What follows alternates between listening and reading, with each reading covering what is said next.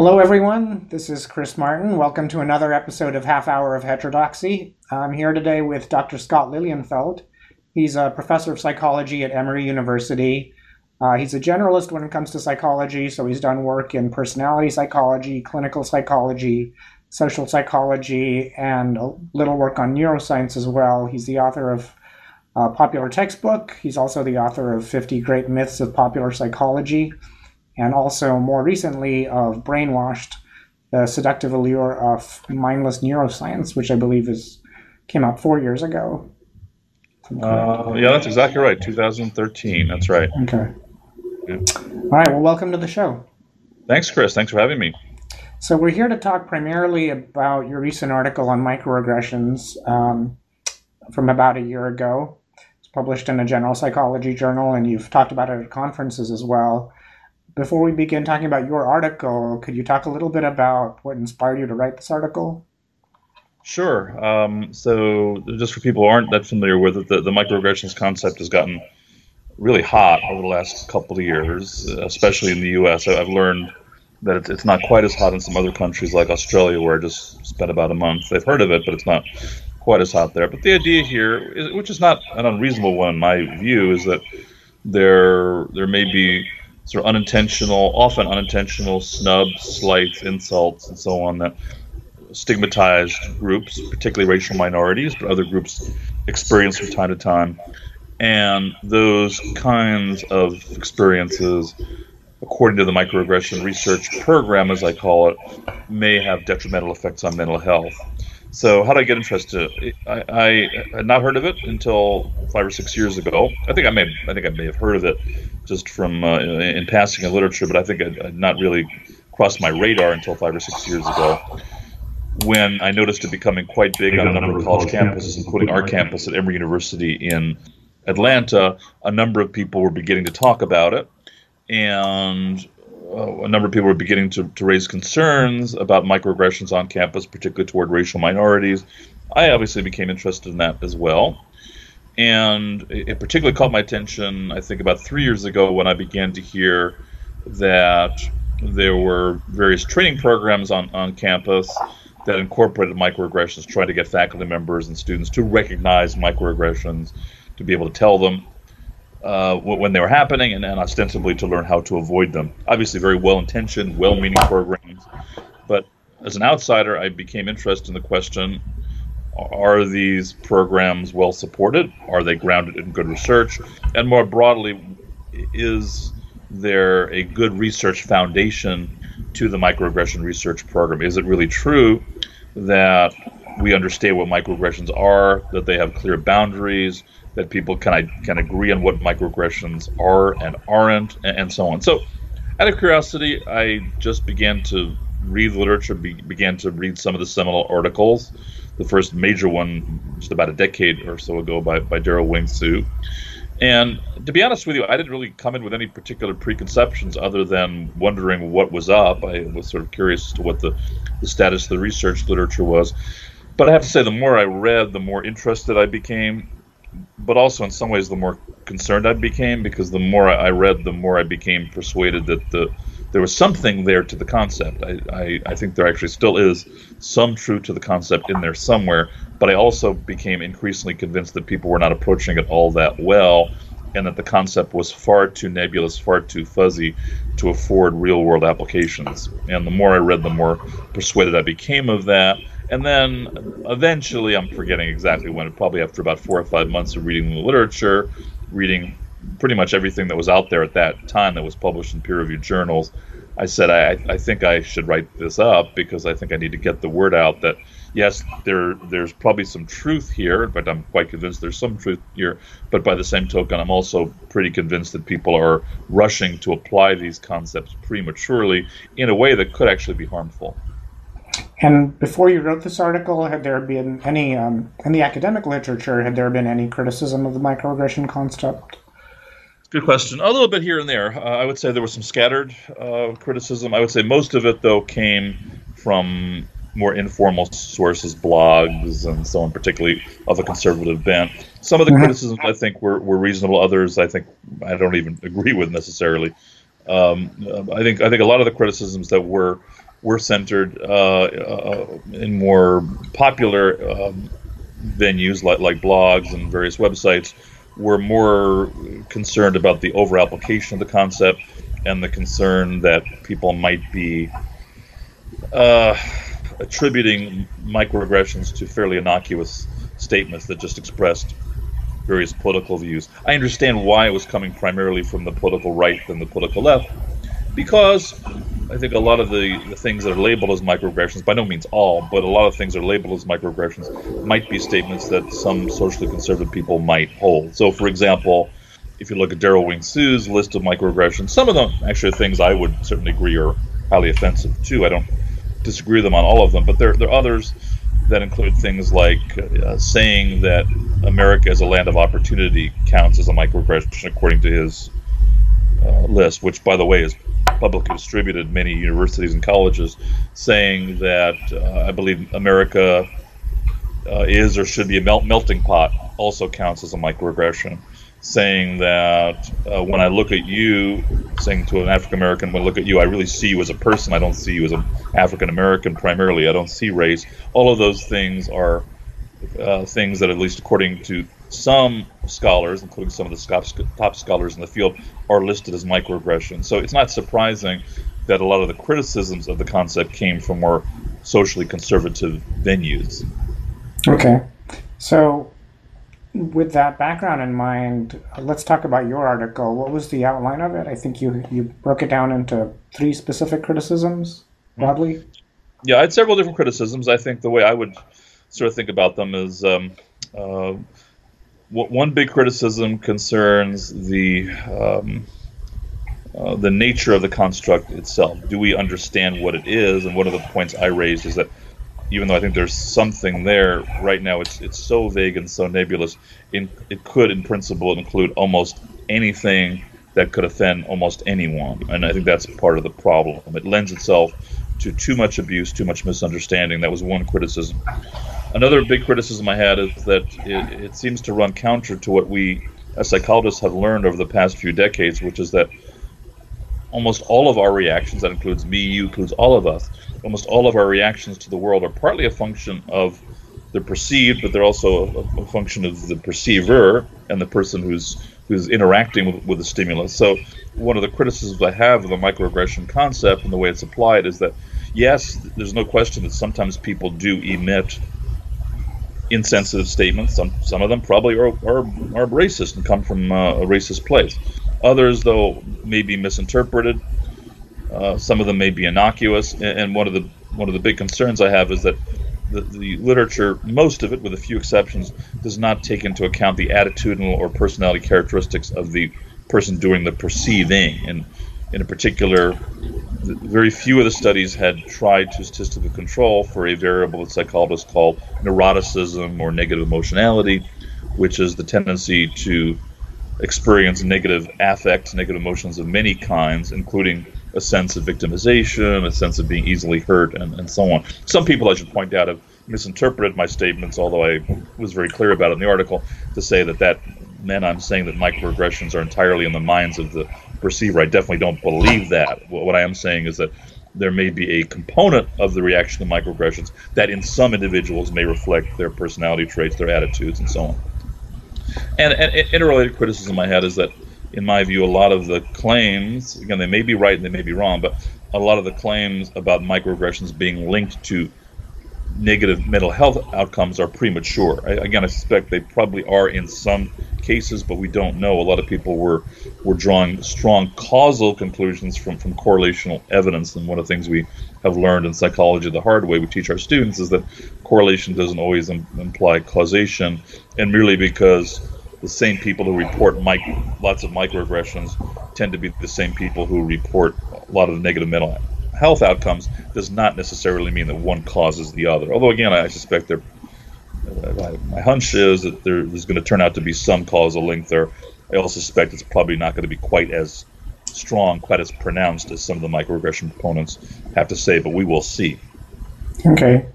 Yeah, on the issue of what exactly counts as a microaggression and the lens through which you interpret it, I find that as an immigrant and as an Indian, sometimes people say to me, you speak English without an accent, or I don't hear this quite as much, but you speak English really well.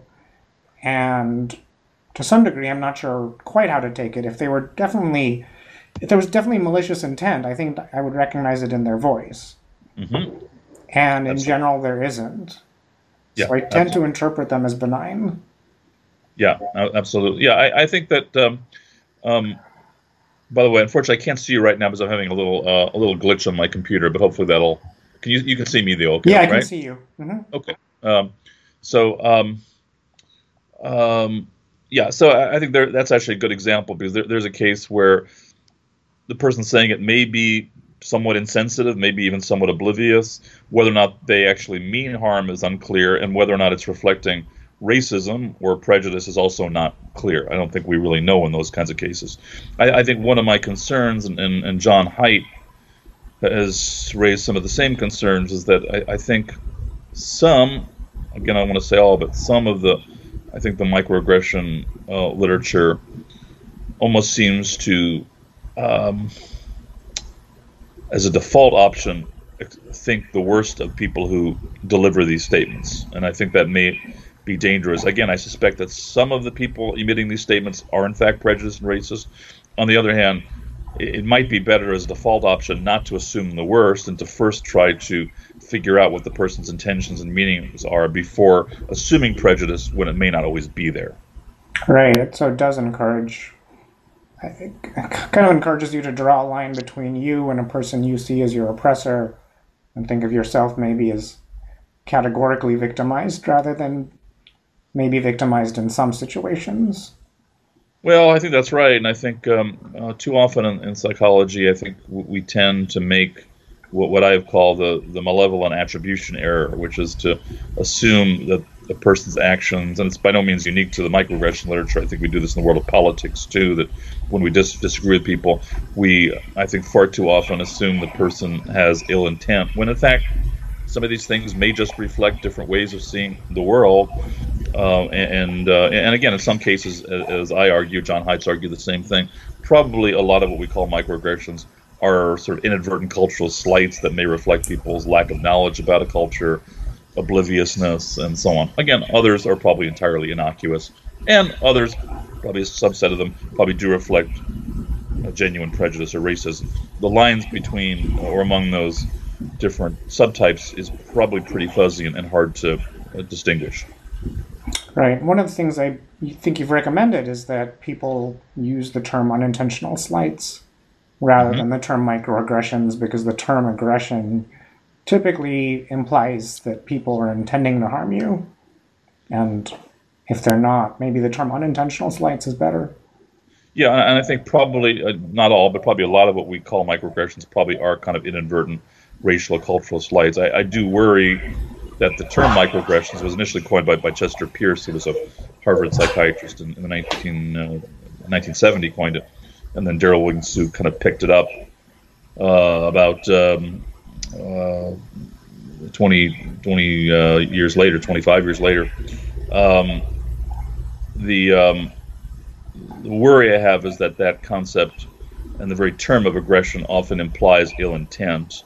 And I'm not sure it's going to be conducive to cultural understanding or racial understanding. I suspect that when you tell someone, "Oh, this is a microaggression," that is going to make both sides feel more defensive, and I think it may lead both people on both ends of the conversation to clam up and not listen to each other.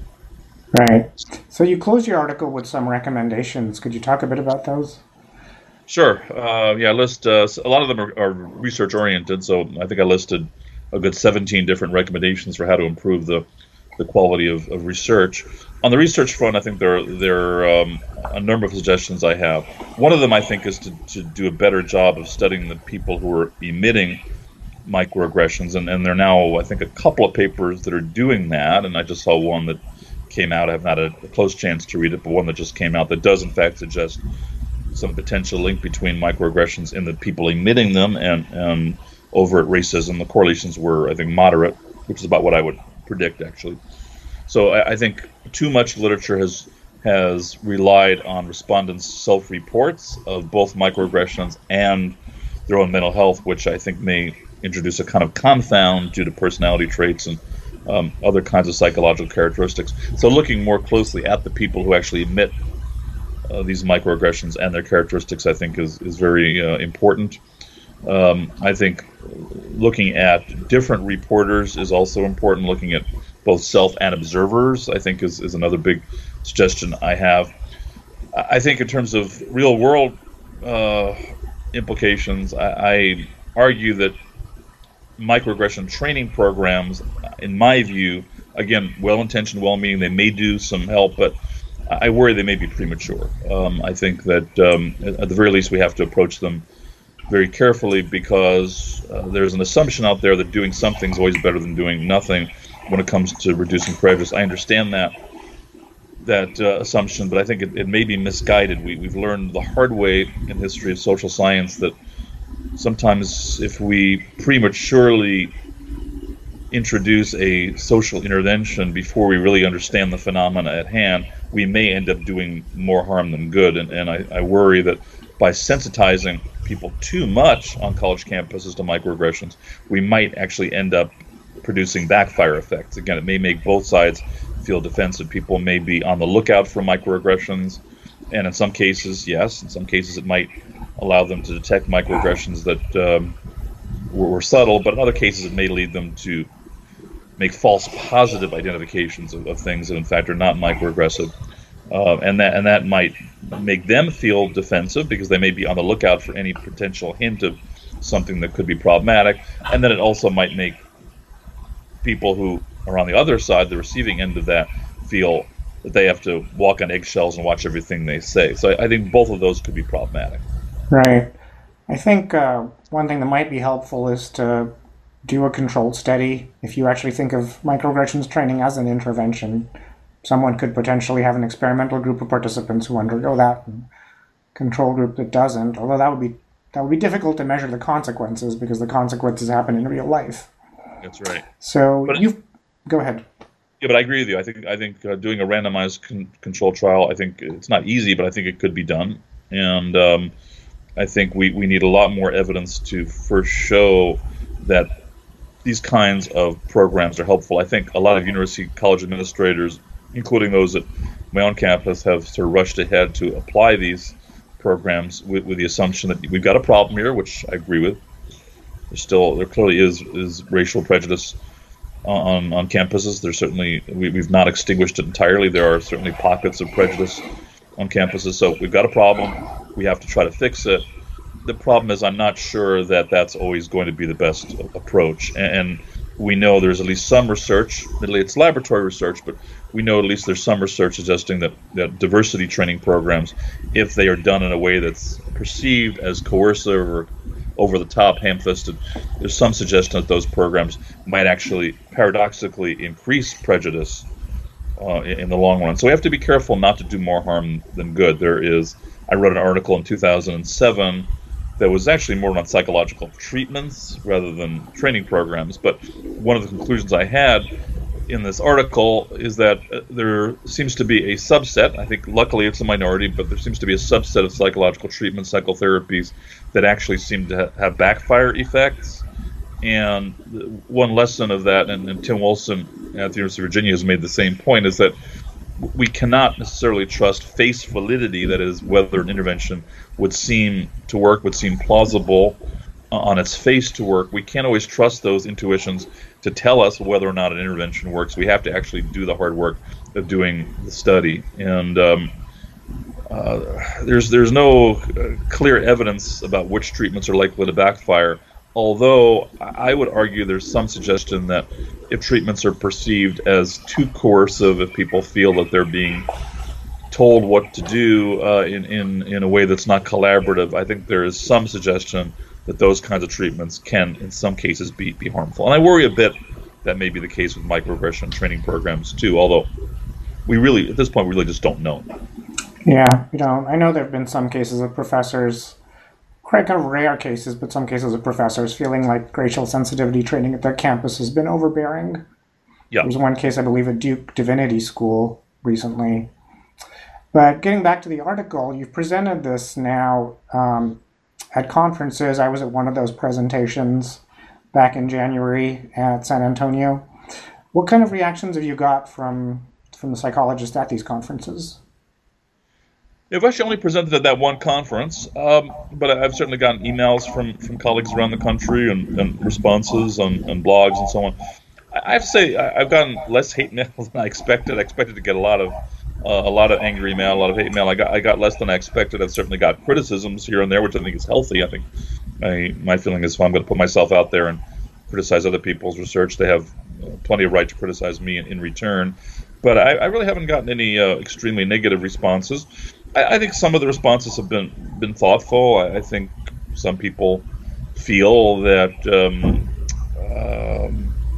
that I have underestimated the severity of microaggressions or their impact and so on. And again, my attitude there is I'm open to it. I think again, as I argue in the article, I would be very surprised if what are currently called microaggressions don't have some negative impact or some negative effect on mental health. So again, my attitude is I'm willing to look at those kinds of data. There have been a couple of critiques that have I'm not sure they've been published yet, but they've been floating around the literature. One interesting critique, which I'm not sure has yet been published, is that I seem to have underestimated the historical context of microaggressions. And I think that's a reasonable criticism, that a lot of these statements that may seem innocuous to me may reflect code language and may have a different meaning to people in minority groups. I think that's a reasonable point. I actually agree with that. I think my only response to that is I don't think that's inconsistent with my point of view. Again, I think that microaggressions are multiply determined. I think some of them do reflect prejudice, some of them subtle forms of prejudice, and some of them I think probably have a very different impact for minority than majority individuals, and I think that's something worth keeping in mind. So I'm happy to accept that amendment. I think that's a reasonable criticism. I think some other criticisms were maybe somewhat less helpful. I think I occasionally have gotten this thing that people from majority groups don't have a right to criticize this literature, or that a few people have gone so far as to say it's racist to criticize the microaggression literature, or that one person I read recently said that my article and ones like it are themselves microaggressions and so on. I don't think that's too helpful. I think that's not a good sign when people have to resort to that kind of argument. And maybe just my own training as a clinical psychologist, but it reminds me a little bit of the old days of psychoanalysis, where psychoanalysts would say, if you disagree with us, therefore you must be resisting unconsciously or something. You must have problems if you're doing that, and that didn't work very well. I think that in general, people on both sides, I should welcome criticism, and I think people who support the microaggression research program should welcome criticism. I think we all benefit from more criticism, and it should be done in a way that I think is respectful and that doesn't call into question people's motives. And as I've told people, if people feel I'm being disrespectful, I don't think I have, but if anyone feels that way, I'm open to that too. Someone should tell me that. But I think my own take is that both sides, I think, would benefit from greater receptivity to criticism. I don't think questioning people's conclusions, and some people have questioned mine, I think is fine and healthy and constructive. I think questioning people's motives and trying to shut down conversation by saying any criticism of this concept must itself reflect prejudice or racism, I don't think that's likely to be helpful, and I suspect in many cases it's also not going to be true. So again, there's been a range of criticism, but I have to say, in general, I've been pretty pleased by it. I think most of the psychological community, even those people who have not always agreed with me, have in general responded constructively, and I'm pleased to see some people are now doing studies to try to address some of these criticisms. Again, I'm seeing some people, probably they're trying to rebut some of what I said, but that's part of science too. Some people, I think, are trying to do more to study the people who admit these ostensible microaggressions and study their characteristics to see whether or not they're actually prejudiced or racist. That I think is important, and I'm glad to see that. I'm actually collaborating with a couple of colleagues at Swinburne University in Australia who read my article and were intrigued by it. So we're actually doing some work on microaggressions that is starting now. We're trying to actually randomly assign some people to receive microaggressions and other people not to receive them, and then looking at their effects on mental health. Mm-hmm. So I think that'll be quite interesting as well. So again, I think these have all been helpful, constructive, virtually all of them helpful, constructive discussions, and again, my view is that the constructive criticism is the lifeblood of science. I'm glad to hear that there's some interesting work going on now as a result of that article. One of the things that struck me as at SBSB was your particular presentation was part of a set of presentations that were assumed to be politically controversial, and the session overall went much better than I expected. There were definitely no violent protesters, no protesters. The questions were, some were confrontational, but they were all civil and interesting scientific questions. Absolutely, and I never mind tough questions. I've gotten a thick skin over the years as a presenter, and I've learned so long as the question is phrased in a respectful way, I think that's reasonable. And frankly, I think as presenters, we have a responsibility to be respectful. Also, it doesn't mean we can't be critical or tough. We should be when it needs to be. But I think because we're dealing with controversial issues, I think it's also incumbent on us to do it in a way that communicates respect and doesn't go beyond the data on our end. We don't want to make the same mistake that the people we're criticizing are making, which is to make extravagant claims that go beyond the evidence. Right. Well, one other topic I wanted to talk about, I know you've got a paper in the works now. It's about the Goldwater rule. Can you talk a bit about what the rule is and what you're writing about? Yeah, that one. This one, I thought I'd gotten myself out of controversy. I may have entered an even bigger controversy.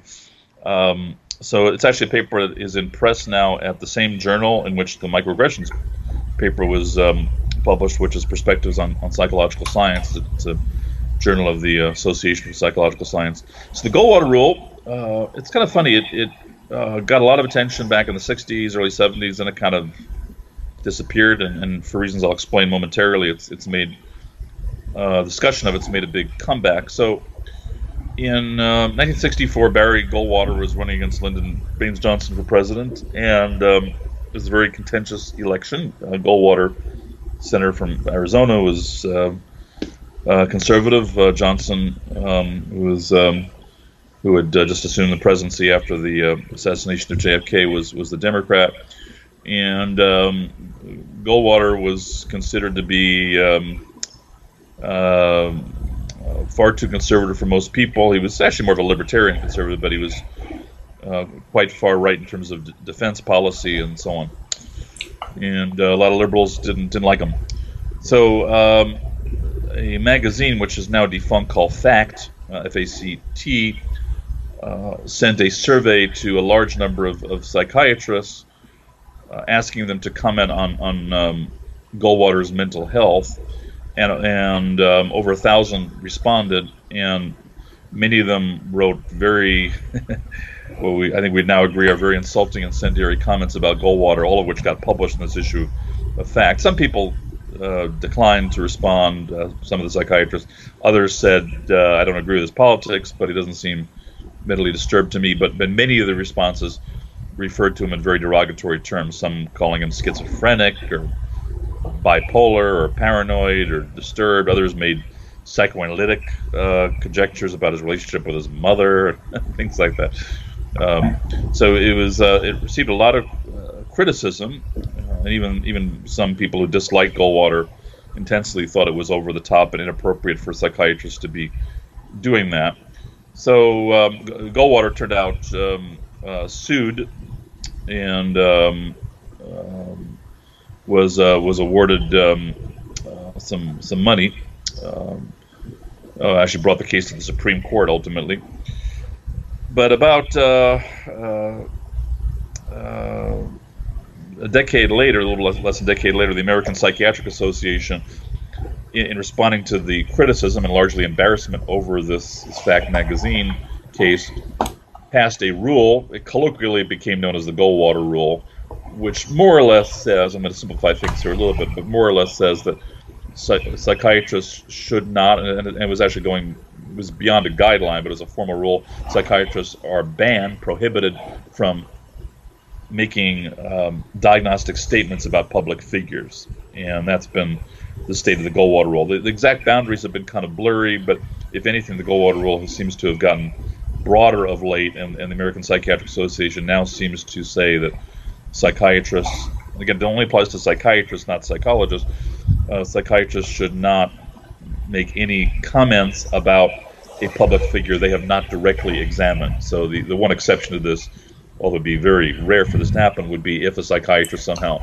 examined a public figure like a presidential candidate or a president or politician, and then in turn got permission to release that diagnostic information. Again, that would be extremely unusual, but that would be the one exception in which someone could do that. So the Goldwater rule, without getting too political, has gotten a lot of attention over the last year and a half, 2 years, in the wake of the candidacy and now presidency of Donald Trump, with a lot of people arguing that Trump has a personality disorder or some other psychological condition that either makes him unfit for office or raises questions about his suitability for office. So the article we wrote looks at the empirical foundations behind the Goldwater rule. The assumption behind the Goldwater rule, in short, is what we call the direct interview assumption, the assumption that somehow you glean a lot more information from a direct interview with a politician or other public figure than you would by watching that person, and that's why you need a direct interview with a person. And we argue that may have been true in 1964 when Goldwater was running for president, but we argue it's almost certainly not true in 2017, where we live in a world of social media. There are hundreds and thousands of hours of Trump and Clinton and Sanders and everybody else. We have access to their Twitter, Facebook, videos, interviews, diaries, and so on. And we basically review literature showing that although it's obviously all things be equal, it's good to be able to interview the person directly. There's now plentiful evidence that one can often make fairly valid diagnoses from afar if you have adequate enough information. So we argue the Goldwater rule is premised on really outdated scientific assumptions that no longer hold. That's not to say that we argue that psychiatrists or psychologists should run around willy-nilly making slap diagnostic judgments about political figures. We argue there probably is it's probably better to keep your mouth shut and not to say anything, because there certainly is a risk of harm to public figures. Can give psychology and psychiatry a bad reputation, and we argue in general discretion is the better part of valor. But we also argue that the privacy that should be afforded public figures, which I think is reasonable, has to be balanced against public welfare. And if there are cases in which a politician may have a psychiatric disorder that could actually be relevant to public welfare, and at least some voters, again, most voters might not care, but at least a certain subset of voters might want to know about that, we argue that has to be balanced against the individual's right to privacy. So we argue the Goldwater rule probably is now outdated and probably should not be upheld. Okay. Well, it looks like we've got to wrap up now, but thanks for your time. I appreciate it. My pleasure. It was fun. All right. Well, take care. Okay. Thanks again. Bye-bye. All right.